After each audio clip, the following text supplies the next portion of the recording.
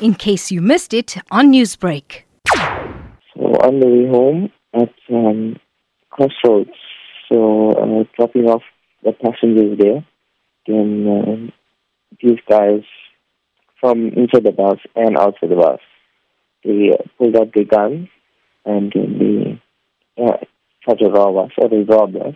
Can you describe how all of this happened?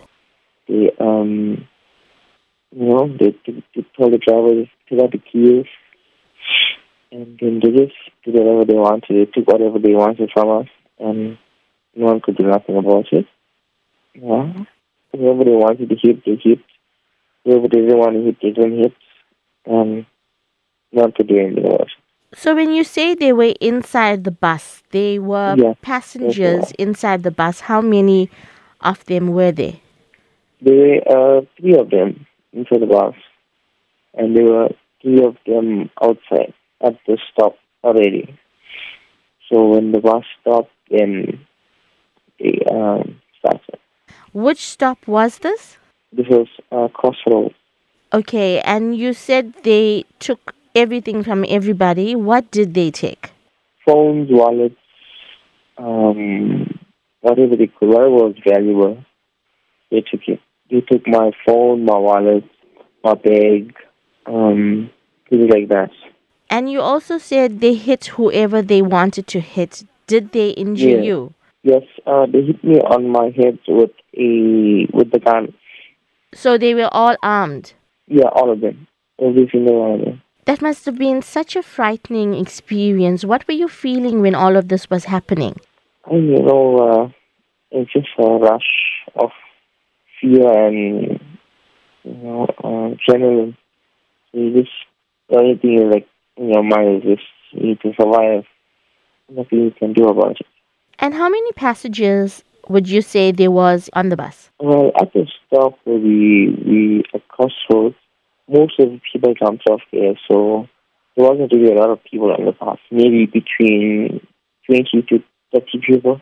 And have you reported the case to police? No, I have not. Any reason why? I feel there's no point because I feel like nothing's going to be done about it. They're going to be able to get these guys, or I just don't see them there to do. The thing is very, dangerous. Like, everyone should just stay safe and be careful. You never know when things like this will happen. So, you must always be aware of your surroundings. Meanwhile, police spokesperson Captain Louise Naidu says it's important for people to report such robberies so that they can be taken forward. In terms of criminal cases, we haven't received any criminal cases.